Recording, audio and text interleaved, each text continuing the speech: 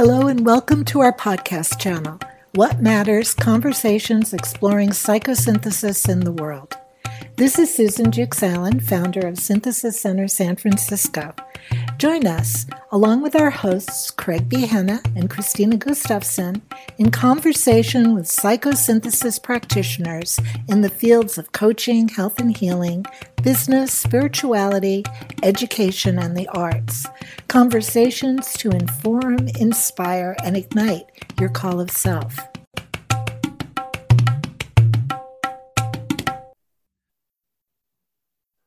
Okay. Hi, Karen. Thank you so much for joining us.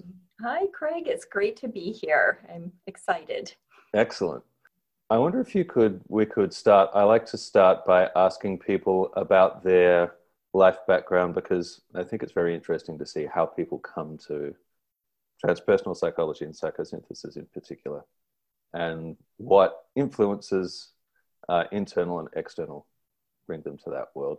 So I wonder if we can start. I'll start with an easy one. Yeah, I could do the whole podcast on that. Probably, I know, right? You probably could, I'm sure. Yeah. Well, I'm particularly interested because I did a commerce and economics degree, so I, like you, am a recovering accountant. Are you? Yeah. Yeah. I lasted much less time than you did, but I wonder if you could talk about your background Sure. and your professional background and how that formed you and how you started to make a change. Yeah, you bet. So as Craig just said, I spent decades, I'm not even going to say how many decades in the business world, as a CPA and as a controller in business. And then finally I was a CFO and on executive management team when I left the business world and went back to school.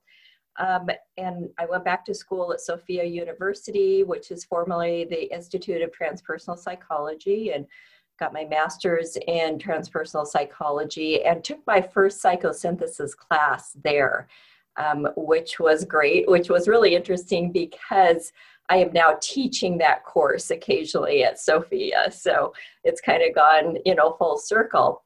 And when I finished there, I started trying to build my own practice, but something just was not clicking for me. And a few people from my cohort at Sophia were trying to put together a group to work with Dee Dee Furman on doing coach training. And so I jumped into that, and I have Dee Dee is such an amazing teacher, and it was just a really great just connection for me. For some reason, her teaching style and mine, and mostly it's the laughter that she brings to it, that works for me. And so I was able to learn so much from her. And then we have continued to work together in different ways. And I have taught psychosynthesis coaching alongside her. And now I'm working with the Synthesis Center San Francisco and in their coaching practice group, and helping with supervision and helping interns to develop their practice. So how did I make that move from business to transpersonal psychology? And I would say that it really was part of a transformational process that started when my youngest daughter left the home, and maybe even a few years before that, when in one unbelievable summer, my oldest daughter got married, my middle daughter graduated from high school and left for college, and my youngest daughter started driving, which meant that she was off and gone. And all of a sudden, I'm like, what the heck? What happens now? And that was a huge grieving process for me, because I very much loved and was committed and devoted to my job as parent, as mother. And it was this time of, if I'm not that, who am I? And Right. And many of us run into that in middle life.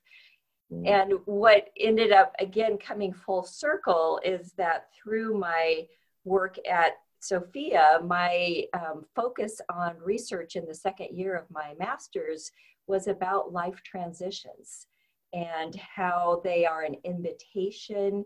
They are very powerful. They're super powerful, and they're an invitation to, first off, to honor and grieve what has gone before, what we're letting go of, and then to intentionally create this next stage in life.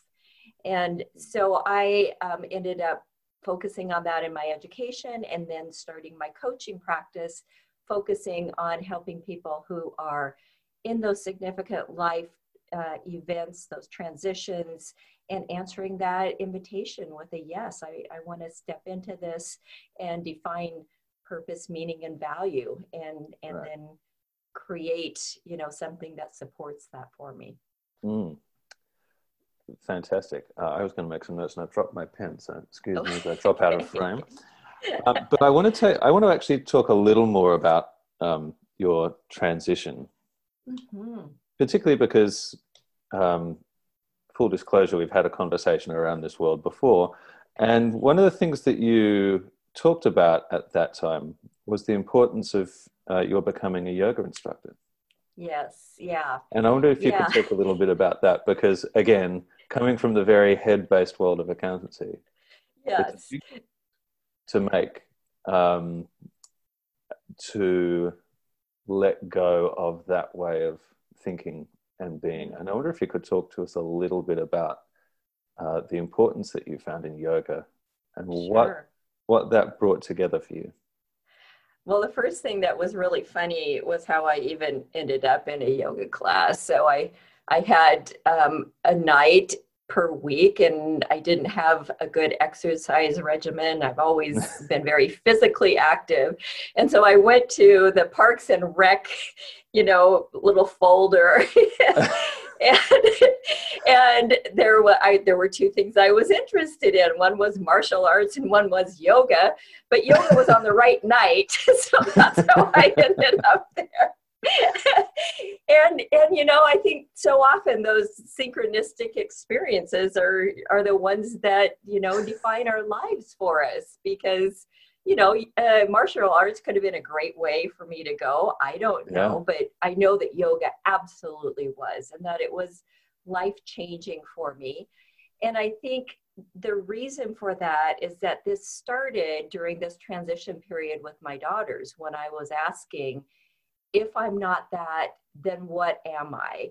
And what that does is that once we take one step out of the box of how we've defined ourselves, we start to take a step out on everything else. So all of these messages that I was hearing in yoga that were very different ways of thinking and viewing the world and viewing ourselves as spiritual beings, very, very different. But I was cracked open at that point so that I could actually listen to them and to hear them and to start to discern if there was truth in that for me. Right. So it sounds like there's a big evaluation process there.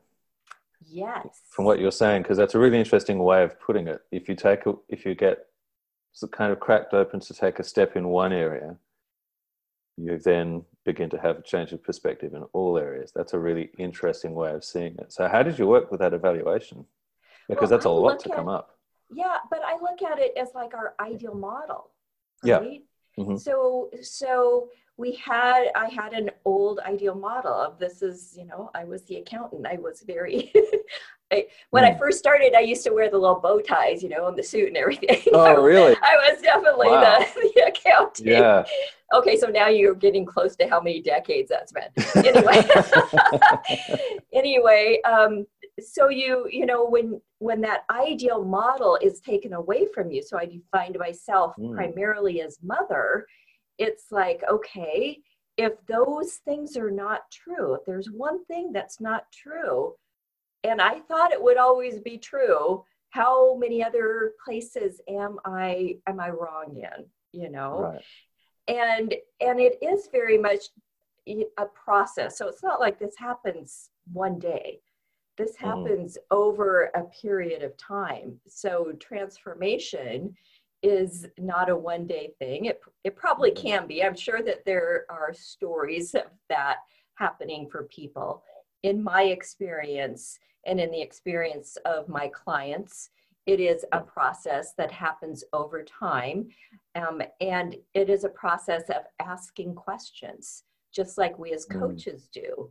So our job as a coach is to ask powerful questions to help people to start to discern those answers for themselves, not based on what society has told them, but for discerning the answer for themselves.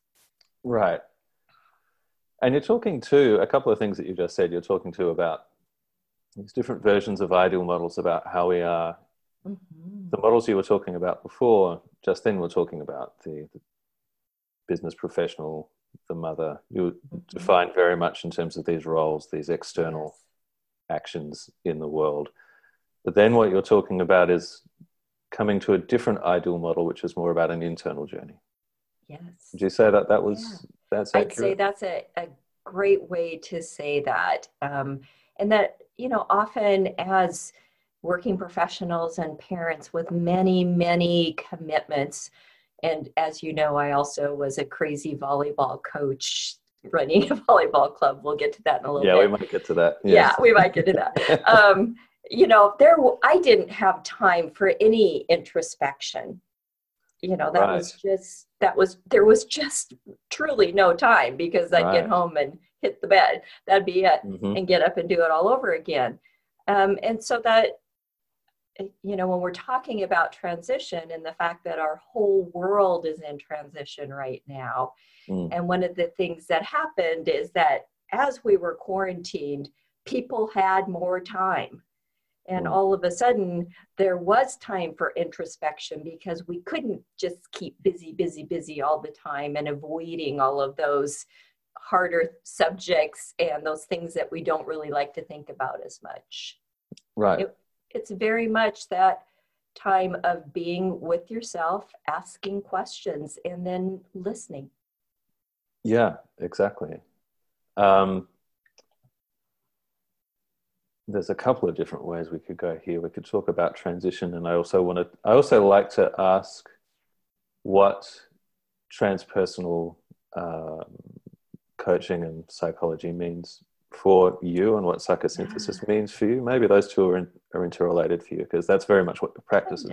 But maybe let's talk about your work in transition then, because that became something that was a big focus for you, and that was something that you decided to share more widely.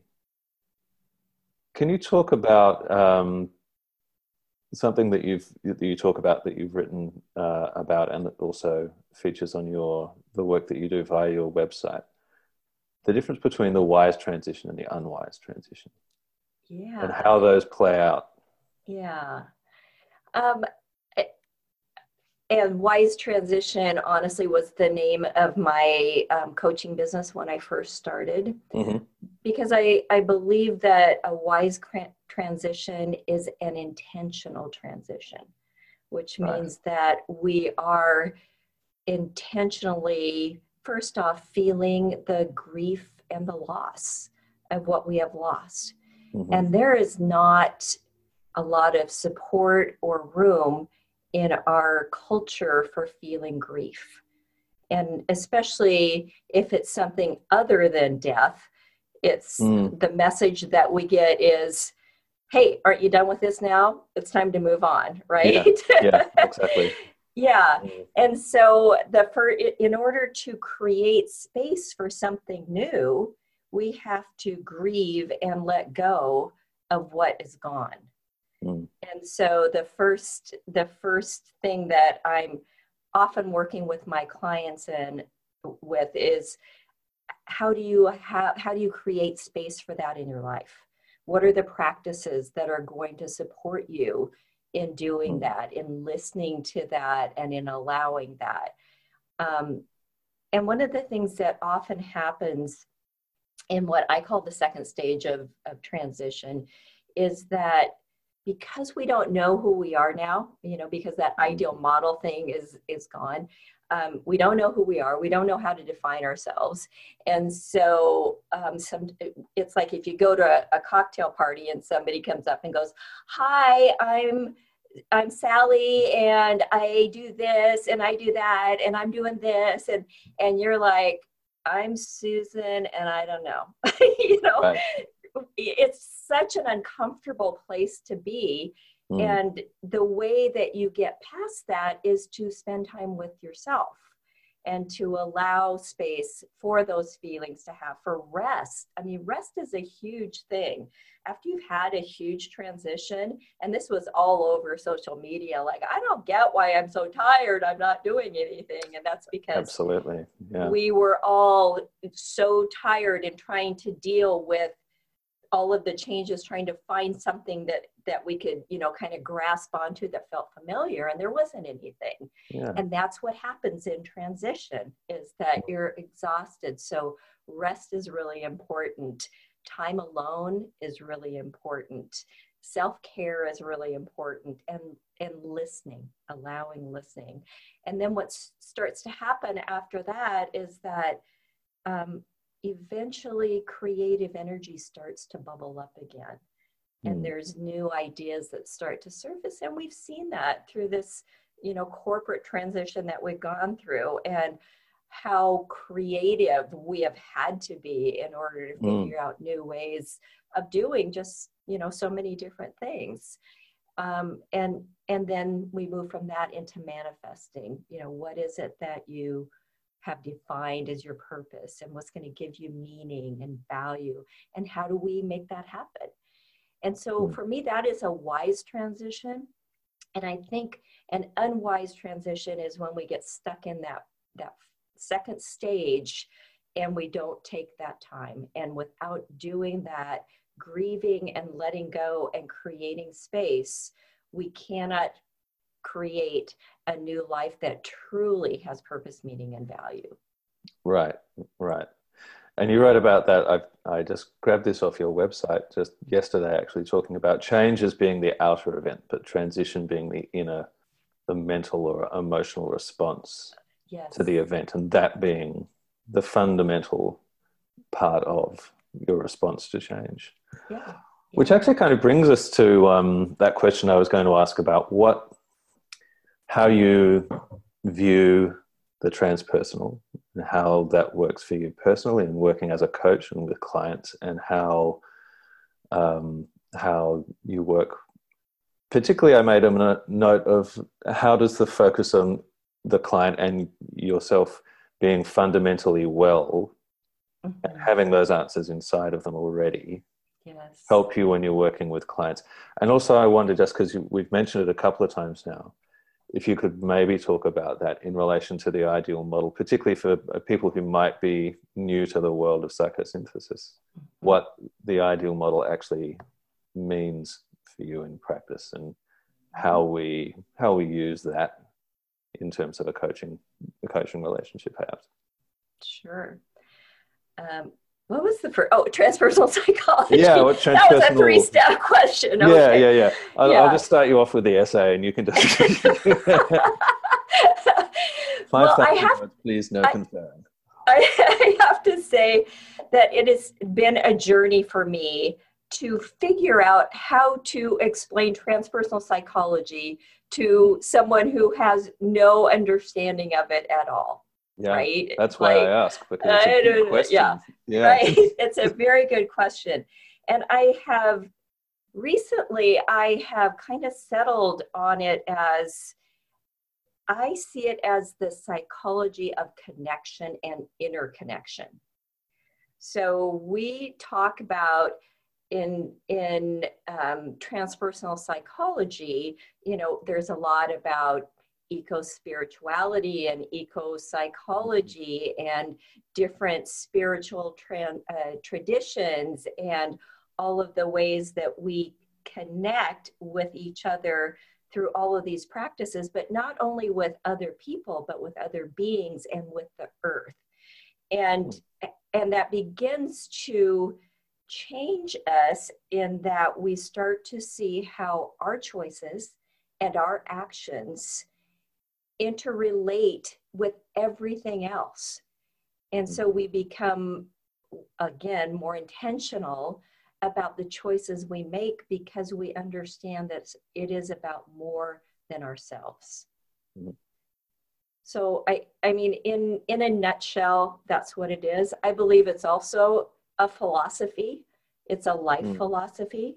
So if you were to, if I were to try to explain it to somebody who had absolutely no understanding, I would say, you know, you go to school for this and you come out and there's no career path for what you do with it. You know, it's actually what I teach at Sophia University, but it's not like you have a job waiting for you. It infuses everything that you do. So every way that I interact with someone or something else is infused by the belief system that became part of me through my understanding and learning about transpersonal psychology. Okay. So when I'm coaching, absolutely that is a part of it, because for the first part, there is a underlying base respect for everyone where they are in their journey, in their life journey. They are no place else than where they're supposed to be, and where they're supposed to be is absolutely perfect at this point in time. And as you said, as we have been taught in our coaching training and psychosynthesis coaching, we have this very strong belief that our clients have the answers inside of them, that we all do, unless we have some sort of disease, of ill health in our mental processing. And because those answers are there, my job is to accept you as you are, and to accept that your answers are right for you and that they may not be right for me. And that's okay. The job of the coach is to help the client to hear those answers that are right for them. Right. And what was the third question? Ideal model. Yeah, you've kind of led straight into that, though, because that leads to the client discovering what their ideal model is, both in terms of how they want to relate to themselves and how they see the world. And that's actually a really straightforward way of looking at what is an ideal model. It's the ideal model of how you want to be, who you want to become as a result of discovering those answers. And understanding also that somebody's purpose and what gives them value and meaning very well might not be mine, and that my job is to keep judgment out of it. It is truly about supporting them in that process of discernment and in that process of manifesting. Right, yeah. And that brings us again back to evaluation and discernment rather than judgment. Yeah. That's a very important part of a relationship with yourself as well, in fact. And that can be, that can be difficult enough, but also that can be a really important part of what a coach and a coaching relationship can bring, is that somebody outside of you who will do the non-judging for you. And maybe is there anyone who has not, that you've coached that hasn't found out that they have a subpersonality named the judge? Oh, no. We all have the judge. Loud and clear. Well, I do really want to talk about volleyball, because that's going to be a fun conversation. But I feel like we need to talk a bit more about transition, because just to timestamp this, we're having this chat in September 2020, and it feels like 2020 has been a long decade, And I'm really interested in how you've experienced this year, particularly in America, with the associated other things that you've got going on in your in your system, in your cultural and political system. Looking at that from the point of view of transition, personal, societal, cultural, it's been an enormous whirlwind.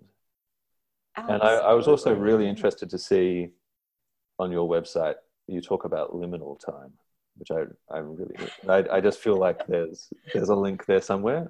I'm not sure what this is, but I wonder what your thoughts are about where you are right now, both as personally, culturally, and personally within that. Well, to give a little context, my year 2020, for most people, you know, the excuse me, shit show started in March. Yeah. But for me, it actually started in January. I got very sick for 3 weeks. So I might have had COVID. I don't know, because I live in the town right next door to the first place that it hit in the US. Oh, so, wow. Yeah, like truly next door. So I was very sick, and it was very different than anything I'd ever experienced. Wow. And this was related very much, I believe, to the fact that one of my best friends was dying of cancer, and I knew that it was, you know, happening anytime. And so at the end, as I was trying to heal as quickly as possible, it was so I could get to her deathbed. And it was her call as to when it didn't matter anymore if I infected her or not, you know. So I was with her for the last week of her life. That was the end of January. Mm-hmm. And then 10 days later, my youngest daughter had her first baby, which joyous occasion. But she ended up being in the hospital for 3 weeks with a severe abdominal infection. She had 13 abscesses in her abdominal cavity. And wow. I mean, it was horrific, and she had to have a 6.5-hour surgery, and it was really hard. And then came out of that, and a week later quarantining started. Oh my God. Okay. And I was I was supposed to be going to Hawaii with a friend of mine, because I knew that my other friend was going to pass away, and that Anna was going to have her baby. And I thought, okay, I'll be ready for some time to spend on my own processing what all has happened, not knowing mm-hmm. that my daughter was going to be in the hospital for 3 weeks. And then quarantining started, and I'm like, I don't think I can go there, you know? So I didn't go, but actually the start of quarantine for me was perfect, because I was so ready to just have time to sit and to grieve, and to just kind of go, what the heck just happened, you know? So that was kind of the beginning for all of this. And I had also cut back on my client work, knowing what was coming during that period of time. So my business was really very low at that point. And I'm like, I guess I better start working again, you know, so trying to rebuild my business when everyone's figuring out Zoom. So, you know, I think that part has been really interesting, because it was almost like I took this big step back, and I was way more in I, you know, than I was in my business persona, and just going, wow, this is amazing, the creativity and the drive that people are exhibiting here. And yet watching the subpersonalities come out, and these messages of you should, and there's so much opportunity, and you should be doing this, and you should be doing that. And I'm just sitting there going, wow, these subpersonalities are certainly being triggered right now, you know? Yeah. And so it was kind of an interesting place to be, to watch that.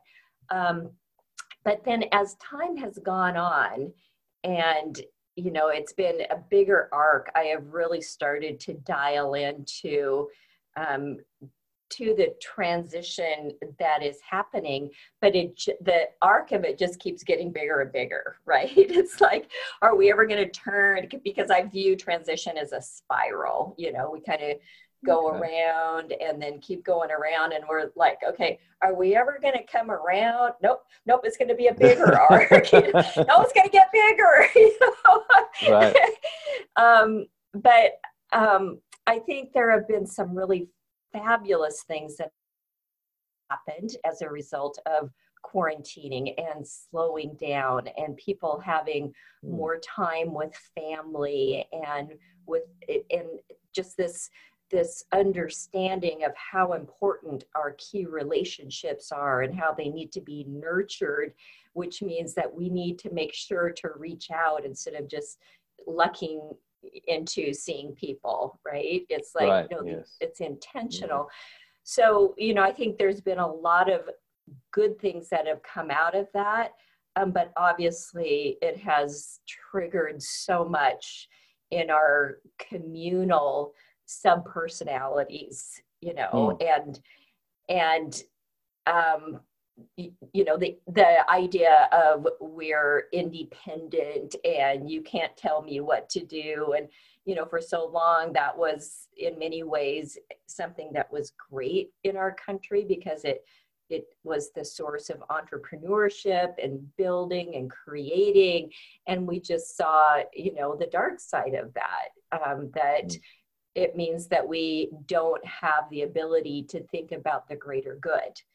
And so, I think that this process for many of us has been a huge lesson in humility about the dark side of our country, and that we have seen that in race relations in such a huge way that, we tell ourselves we're the land of the free, but really that only applies to some people, not to all people. And so there's this huge arc that's now going on. And then, the fire is coming. So we see again the dark underbelly of our corporate greed and what that's doing to our environment. So, on the one hand, I see this when I can take the step back into I and, connect to self at a much bigger picture, that this is part of the pendulums swinging back and forth. And on the other hand, it is so hard to be at the effect of it and to see it and to see the hurt and the harm that is happening. And so I think that it calls each of us to take that step back and to question, what are the lessons for me in this? How have I contributed? How can I contribute in the future? Where is the shame and the anger and the fear that I have, and how is that impacting myself and others? And how can I be a force for healing and good? So there's a lot of invitation too. Yeah, there's a lot of invitation and a lot of mess. Yeah. Isn't there? Yeah. Which I guess that's transition all over. It is, yeah. Letting go of one thing or not being able to let go of one thing. Right. But at the same time. I have this drawing in one of the videos I have on my YouTube channel. There's a drawing and it's like, we talk about grief, we talk about transition like it's like this: stage 1, stage 2, stage 3, stage 4. Yeah. But this is what it looks like, really, right? And, the reason that working with a coach can be helpful is that, maybe it's just like this, moving along instead of, and still at the same place. It's like you are actually moving through it, rather than being stuck in that second stage of avoiding feeling. Avoiding feeling. Oh, that's interesting. Yeah. Grief, loss. Mm-hmm. Yeah. I mean, I certainly see some of that attachment to individuality seems to be about avoiding feeling. Yeah. Here as well. I'm in Australia as well. We're seeing a little bit of that. We can talk about the role of social media and that as well. But because we seem to be getting a bit of copycat behavior, but there seems to be don't copy that. Yeah, we're shouting into the void at the moment, I can tell you. Yeah. But there seems to be a lot of that seems to be one of the ways where we kind of hold this well, separation. You were talking about everything being interconnected, and the way that we kind of avoid that is by that separation of that we are. I am me and you are you, and we're kind of this separate thing, which means that I don't really have to feel anything about you necessarily. Yeah. Unless it affects me directly. You know, thoughts and prayers, right? Right, exactly. Thoughts and prayers. Yeah. There, done now. Yeah. And so this, I was reading some papers over the past few days because I was teaching the psychosynthesis course at Sophia University, and there was a paper that was talking about how one of the gifts the student really saw in psychosynthesis was this ability, and I very much agree with this, that as we start to understand and have compassion for ourselves through subpersonality work specifically, we then have that to give to others, because we are able then to say, yeah, they probably had something happen in their childhood that caused this subpersonality to split off, and it's trying to protect them and keep them safe. And I have compassion for that because I know what that's like. Right. Yeah. A huge gift of psychosynthesis. Let's talk a bit about that then. Let's talk a bit about can you talk to us about what subpersonalities actually are? The nuts and bolts of subpersonalities. For people, this is again for people who have lobbed into this and who are not maybe coaches, but are thinking about what psychosynthesis is and sort of the way into subpersonalities. Yeah. So I think for the person who's first hearing about it, a good way to think about it is to think about all the roles that you have in your life. So you have the role of, if you have a significant other, how you are in relationship with them, how you act with them, how you talk with them. And then you have your role from where you work. And you don't act the same way when you're at work. You're not calling your boss, hey, honey, how you doing? Or, or the same way as when you're talking to your kids. You talk differently, you think differently, you act differently. And each of those is a subpersonality that has developed for a good purpose. And that good purpose is to allow you to function in the world in a particular way. And so we all have subpersonalities, and we all have a lot of subpersonalities. In fact, one of the favorite exercises that I use and many psychosynthesis practitioners use is called Who's on Your Bus? And you draw a bus and then you start drawing all the people on the bus and putting the names of all the different subpersonalities that are on there. So your subpersonalities are all formed for good purpose. And that good purpose is to allow you to function in some way. And they're great until they're not. And that not is when they, in some way, shape, or form, don't allow you to move towards a goal. So they get in the way because they're trying to keep you safe. And an example of that is a subpersonality that formed when you were a child, because you had an older brother who was not, always kind and loving. And so you developed a subpersonality to deal with him, right? And that's okay. That's great because you were able to use that when you dealt with him. But then as a grown-up, you start working for this guy that reminds you of your older brother, and all of a sudden you're reacting like that little sister did. And that's not appropriate usually. It limits you from reaching your goal of being able to work with your boss in a positive way.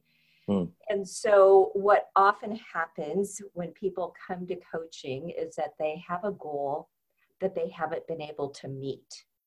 And often it's because there are subpersonalities that are seeing something that they're afraid of for some reason, some unknown reason. And we identify the subpersonality, we get to know it, and we work with it, and we create an allyship so that rather than it feeling like the enemy, it is working with you. Everybody's rowing in the same way. That's great. I really like that. That idea of the subpersonality being great until it gets in the way of your goal. Yeah. And that actually helps to segue into volleyball. I got to take my sweater off here. This is, we're playing volleyball now. Yeah. Well, because we last time we talked, we were talking about the role that you had many years of being a volleyball coach for teenage girls. Yes. Yeah. And I wonder if you could recap what we were talking about the roles that teenage girls and subpersonalities and how you work with that as a coach. Well, I have 3 adult daughters now, but when they were in teenage years, they all played club volleyball. I coached club volleyball. I also ran the club that we had 8 to 10 teams playing at a time. And I coached 13 and 14-year-old girls, which is an age that most coaches, most sane adults are going to run from. 13 and 14-year-old girls they're a force on their own. But I really, really enjoyed coaching them because it was so interesting to watch them trying on these different subpersonalities. I mean, they're trying to figure out who they are.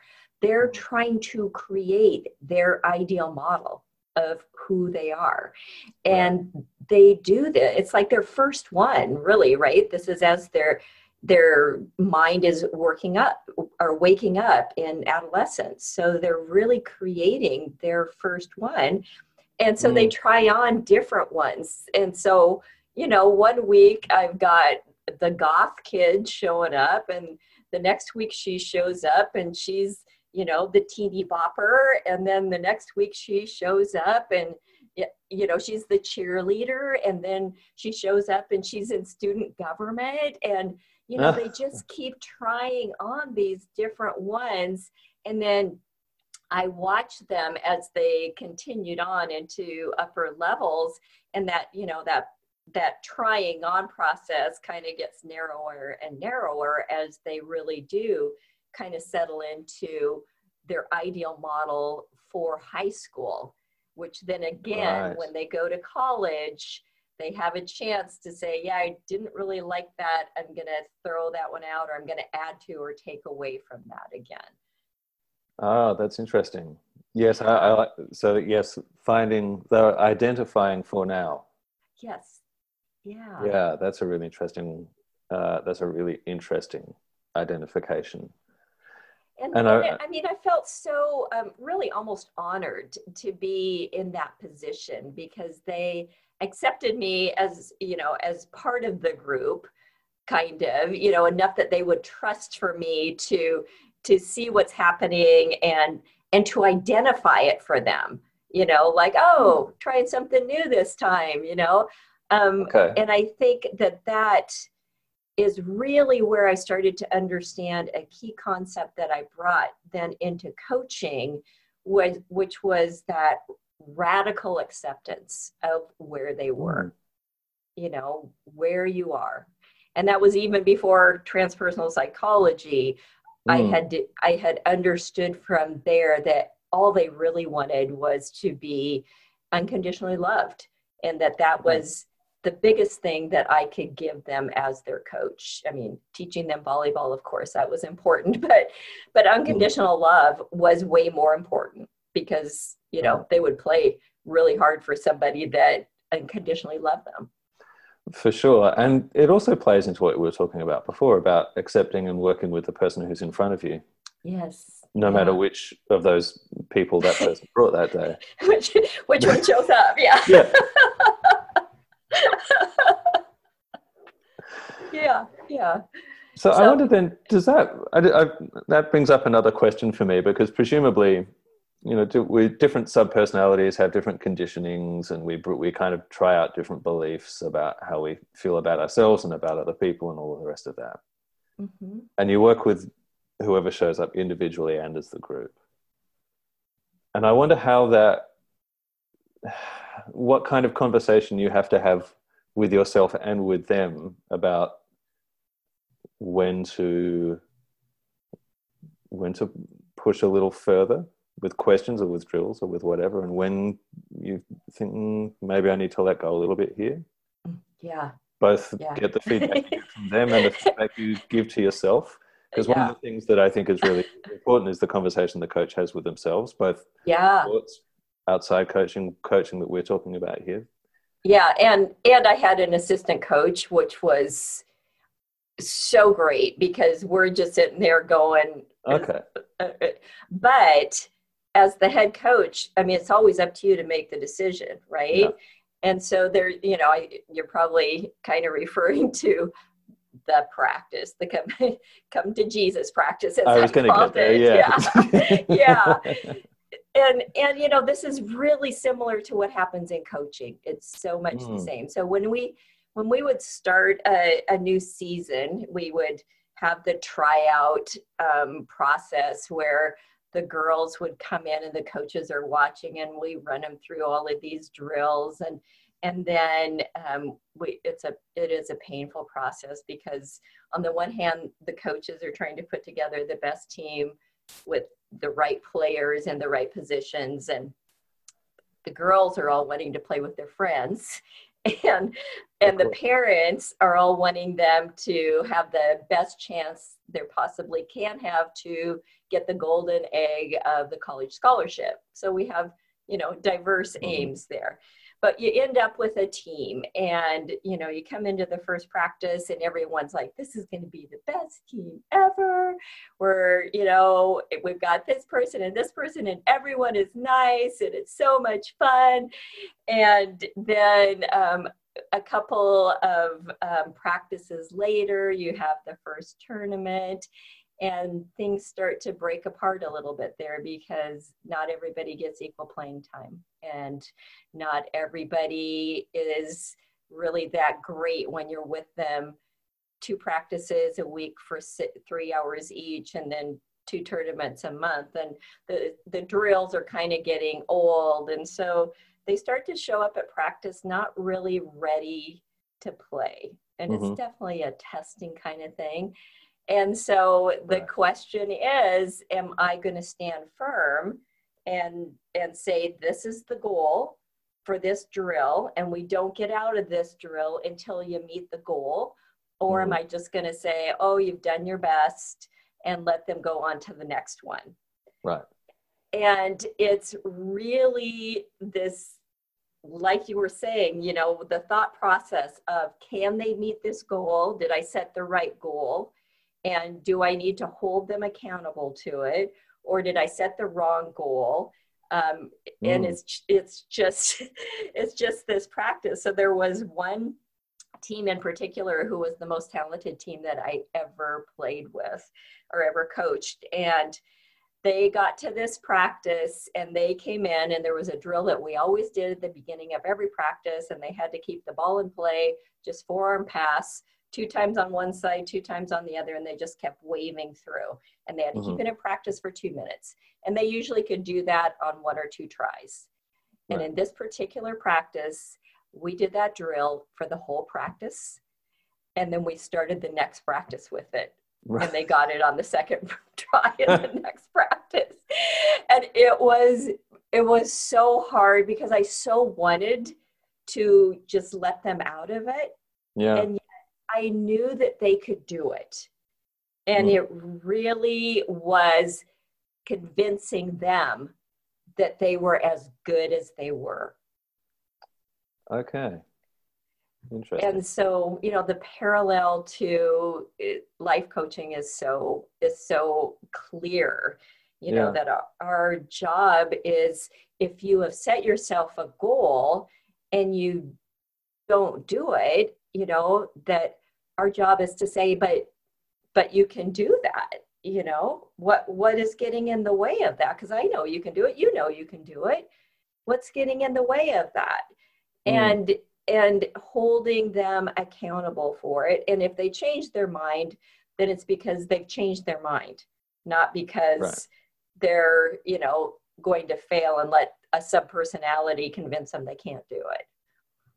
That's a really important distinction, because sometimes how do you know sometimes whether you've changed your mind or whether there's been a bit of chat?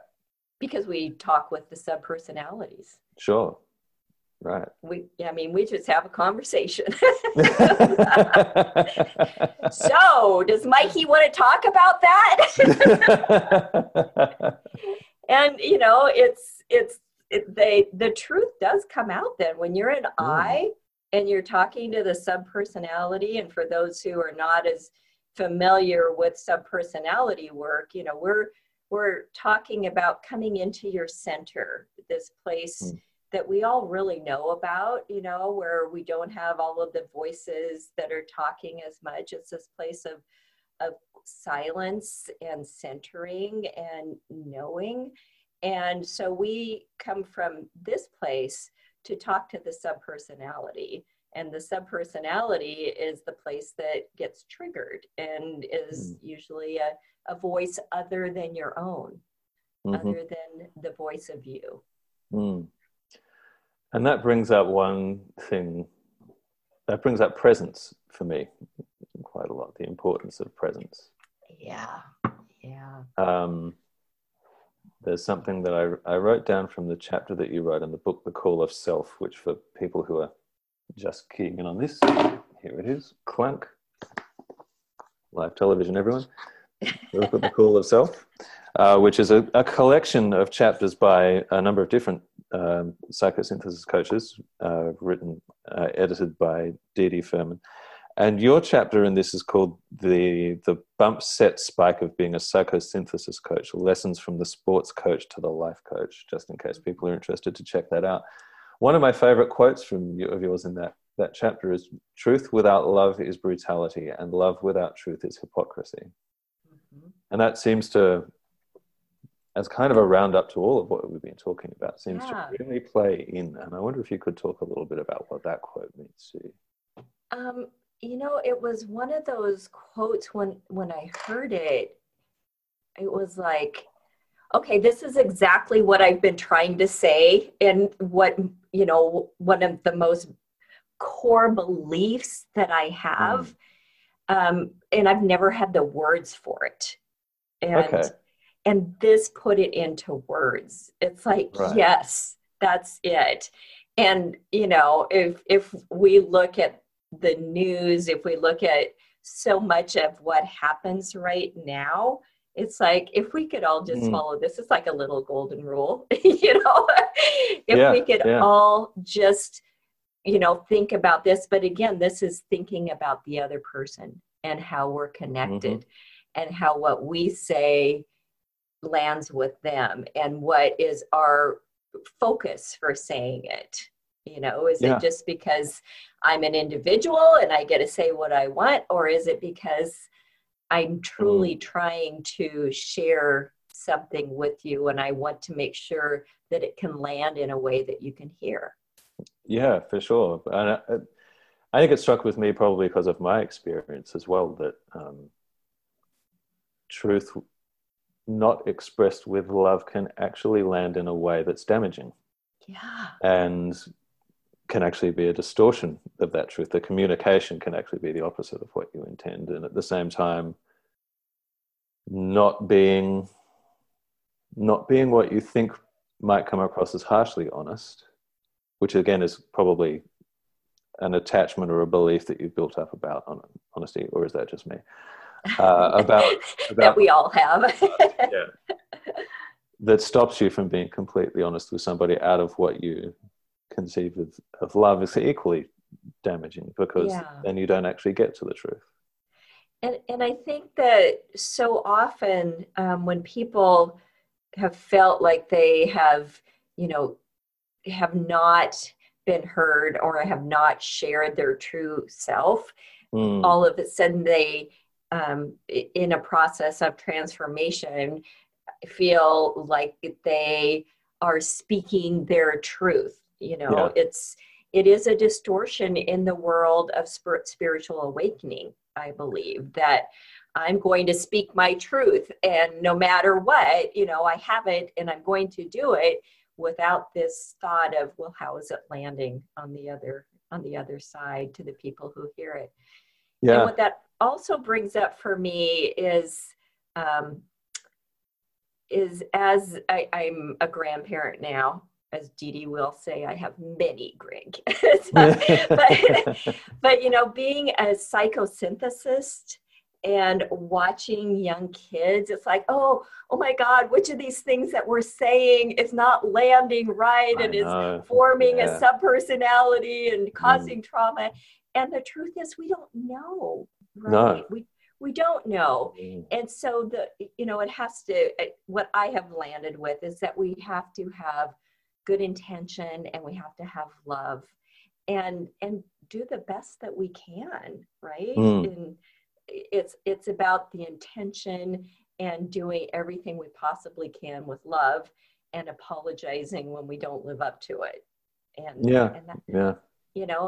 the rest of it is the human condition at this point. For sure. And it plays into that interconnectedness, doesn't it? Because we don't know what those people were born into the world with. Right. Either. Right. And so what we say to the one might not have the same impact, or may have a greater impact than what we say to the other in exactly the same way. And we have absolutely no idea. Yeah. Which is exciting and terrifying. Right. Exactly.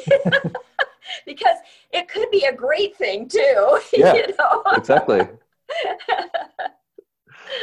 Yeah, for sure. One last thing, if people are looking to find you on the internet, where should they go and how should they get in touch with you? So my website that you mentioned is Karen Randall Coaching, RANDALL. And I have a website, and there's a way to contact me through there. You can also set up for just an automatic free 30-minute session where we would just meet and talk about, what you want to talk about. And that could be all, or we could decide to move on from there in coaching.